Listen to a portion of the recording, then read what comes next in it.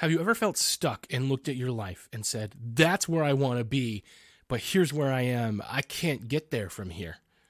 That's what we're going to talk about today on the Manlyhood Mancast. Men, your journey to becoming a better man starts today. Grab a hold of what matters and make it count. Welcome to the Manlyhood Mancast with Josh Hatcher.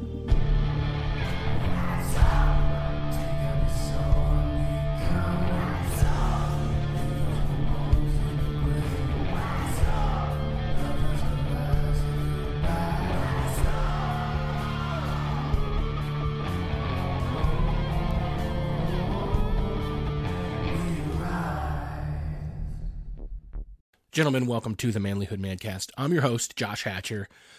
You guys know me by now if you've been listening, and I really appreciate the fact that you guys keep coming back week after week and listening to the content that we're putting out there and sharing it with others and engaging in our Manlyhood Man Cave, which is our private Facebook group, or sending me messages. I just want to let you know how much I appreciate the fact that this is not just some random podcast, but this is a movement that's possible because of you guys. This isn't just me running my mouth. If it was, I would have given up on it a long time ago. This is us helping to make the world a better place by us embracing what it means to be a man. And I want to thank you for being a part of that. Guys, we've got a giveaway right now where we are working with Haynes Knives. So you can find them on social media at Birdforge and at HaynesKnives.com. And they're giving away an everyday carry knife that's called the Black Pearl. It's gorgeous. If you want to see it, if you want to be involved with it, go to manlyhood.com/contests and you can enter. We're going to be giving that away very soon, so you want to make sure you get in there and enter to win. This is a pretty cool knife, and I think everybody wants it. It was hand forged, made just for us to be able to do this giveaway, and Travis Haynes at Haynes Knives is doing amazing work, so please go sign up to win, and let's make this an awesome contest. Guys, that being said, we're going to get right into our discussion for the day. This is the Manlyhood Mancast.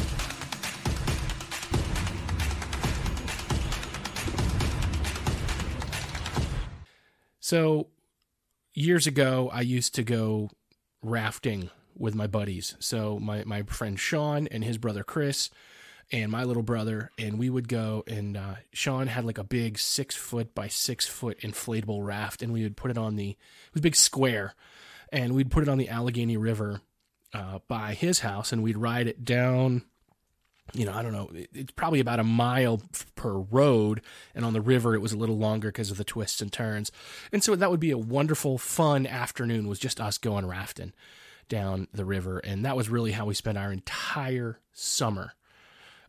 From the time that school got out until school got in, the four of us were either rafting or camping. And it was an amazing opportunity to just grow up that way, feral children. And one day we were walking with the raft back. And now this is a very small town. Like our small town was maybe 700 people in the middle of nowhere, not near any big city or anything like that. And everybody knew everybody, and, was great. And there was just a couple of stores in our town. There was a lumber store, and there was a little general store. Well, somebody was going to the lumber store, and he had taken a wrong turn, and so he's on this back road that we're walking on to get back to where we would put the raft away. We just finished our rafting trip. We're soaking wet and all excited about the experience, and we're walking along, and this guy on this back road says, "Hey, how do we get to closest lumber?" And I remember trying to explain it, and I'm really bad. At least then I was very bad at giving directions, because this is back before Google Maps and GPS, where everybody could just plug in where they were going and then we could get there. The only way you could get there was to read the map or to drive there and try to find it. And if you got lost, you had to ask somebody. This guy decided to ask a couple of, 13 and 10-year-old kids. And we were like, I was trying to give directions, and I basically just said, yeah, you can't get there from here. And then I think I said, just keep going, you'll find it. And I remember my buddy, who was, a little more nerdy than myself, was just like, dude, like, that is the worst directions that you've ever given. And he stepped in and gave very clear directions for how to get there. But my directions were not great. But the can't get there from here and keep going, you'll find it, I think is actually a metaphor for life. So you get in those situations in your life where you can see your end goal. You can see where you want to go, right? You know your destination. You know the person you want to be. You know, maybe it's a better job and more income. Maybe it's the ability to retire early. Maybe it's the ability to retire on time, right? You know, and maybe it's the ability to, you know, buy that car you're wanting to, or maybe it's that the ability to just treat your family better and have a better home life. You know those goals, those things that those dreams is a better word than goals. You know those dreams that you have. You know what they are. If I asked you to dream for a minute and look at the future, your desired outcome, you know what it is. You know what it is. And you also know whether you're on track to get there. And I'm willing to bet that if a lot of us just really simply look at our life, we're not on track to get to that big thing that we want. We're not on track to hit that dream. We're not anywhere near it. And if we look at it, we honestly feel like you can't get there from here. And that is a real feeling, and it's real that you feel it, but it's not real. Because the truth is, if you want to get there from here, you've got to make some big changes. Big changes yield big results. You know, maybe you want to lose some weight. That's one of the things I'm working on right now. Guess what? I'm not going to lose 100 pounds or 200 pounds or 150 pounds or however much. I'm not going to, or 30 pounds, which is a lot for some people. You're not going to get there. You're not going to get those kind of results unless you make big changes. Now, for a lot of people, we get discouraged by the big change and then we don't try. We don't try. We say, that's too big. Well, big changes are just small changes, a bunch of small changes, a little bit at a time. But that first big change is in your mindset. That first big change is in the way that you think. I can't do that. I can't get there from here. You've got to change that. That's the big change you have to make. You know, what you've got to do is you've got to recognize how to use hope, how to use faith. And you've got to be able to say, you know what? I don't know how we're going to do it, and this is really hard. That's the truth that you can say in that statement. But I know that we can make it work. I know that I can do this. And that is the thing that you have to tell yourself over and over when those feelings come back, those feelings of doubt, those feelings of discouragement. So I got to say, guys, that first thing, that first change is the biggest and the hardest change, and that is to change the way that you think. And I do know that if you want to live, you know, to quote Dave Ramsey, right? If you want to live like no one else, you have to live like no one else. You know, it takes a big change to get to where you want to be. And if you want to make that happen, that's going to start in your mind and the way that you think and the way that you speak. I don't want to be all mumbo jumbo like, oh, you can manifest things into existence or anything like that. Look, I've read Think and Grow Rich by Napoleon Hill, and I've read As a Man Thinketh by James Allen, and they're great books, and they probably sound like a lot of mumbo jumbo. I'm not going to lie. They sound like a lot of mumbo jumbo. And I think it's really important to feed it through the filter of common sense. However, if you feed it through the filter of common sense, what they're saying, if you boil it down to the root of what they're saying, the truth is, if you want to get somewhere in your life, you've got to change the way that you think about it and the way that you speak about it. Because what you think comes out of your mouth, and what comes out of your mouth influences the way you think, and you get caught in this loop and this cycle of negativity. Thinking positive alone does not make you lose 100 pounds. Thinking positively alone does not let you make $1 million. That's the very real truth. Okay? So when I'm criticizing Napoleon Hill, who, you know, wrote the book when he was broke, okay? But then he applied it and then went on to make a lot of money. So I'm not saying he's wrong. I'm just saying it starts there. It starts with changing the way that you think. It starts with recognizing that your dreams and your realities are two different things, and that in order to get from your reality to your dream, you've got to make changes. You have to change the road you're on. Like the guy that was driving and was trying to get to where he wanted to be, and you can't get there from here. You know, you can. You just have to change. So a change is an investment. You know, when I was a kid, I love telling stories. I hope I'm not telling you too many, but here's a story anyway. When I was a kid, my dad had he worked for a glass block manufacturer where they made those glass blocks, those architectural blocks.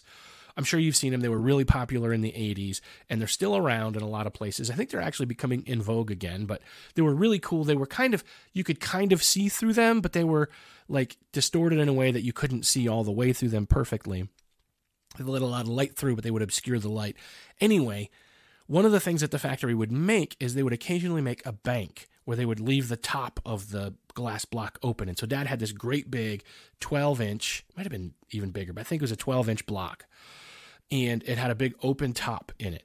And our family started putting our spare change in it, especially pennies, because, back then you still bought things with change. But we would put pennies and other change in there, and we'd save it up until it filled up all the way to the top. And we filled it all the way to the top, and then we went on vacation. And we had a great time. I think we went to an amusement park, and we had an amazing time. And we paid for it all with the spare change. And really, that's a neat picture of this, because change is an investment. And I think that's what we need to envision and what we need to remember, that when we make a change in our life, it's an investment into the path that we want to make. So again, to take that metaphor back to our first metaphor, the story of the guy that was looking for the lumber store, he needed to change the road he was on, and that would get him to his destination. That change was an investment into his ability to go get what he wanted, which was some lumber. Okay? Change is an investment. The other thing that is important to note and understand here is that change requires sacrifice. We could have taken that change that we were putting in the bank, and we could have went and bought candy at the store, but all of us, instead of buying candy or using it for whatever, we sacrificed it so that we could get something else that we wanted, which was a vacation to the amusement park. Making a change requires making a sacrifice. It requires sacrificing something to get to your goal. And I'm not talking like, mystical, like slaughter a lamb or a person on an altar to appease some fake god. I'm not talking about that. Although I do think there's something to making a sacrifice to our own God. And I don't mean a blood sacrifice. Honestly, as a Christian, I think that's already been taken care of by Jesus. Long story short, the idea of giving something up to achieve something greater. And I'm not saying it needs to be ritual, but I do think that there's a very conscious thing that happens when I say, I'm going to give up my time so that I can put in the work to achieve this goal. There's something that happens when you say, I'm going to give up this thing that I like candy bars, so that I can achieve weight loss. I'm going to give up my extra money from all the overtime that I was working so that I can spend time with my family and I can nurture our relationship. You see what I'm saying? You have to give something up in order to get the thing that you want. And that is one of the ways that you can get there from here, by making a sacrifice, and you give it up. And I do think that now, I want to be very clear. I'm not recommending viewing it as sacrificing to a god for the god to grant it. But I do think there's a value into understanding that in my heart, I'm giving this up. I'm laying this down so that I can pick up my desired future. And in my relationship with God as a Christian, there's also a degree of it into which I am saying, Lord, I'm giving this thing up to you so that you can bless me with this other thing. Now, let's make this an even more simple picture. Let's picture this idea that I have something that I like, that I want, and I'm holding on to it very tightly, and I won't let it go. Meanwhile, the thing that I really want is ahead of me. And in order for it to get into my hand, I have to let go so that I can open my hand to receive the better thing. That's sacrifice. That's letting go of the thing that is less than to be able to receive the thing that is greater. And that's how you get there from here, right? That's how you get there from here. The next picture, guys, that I think is a really good picture to help us understand this is metamorphosis, right? This is change.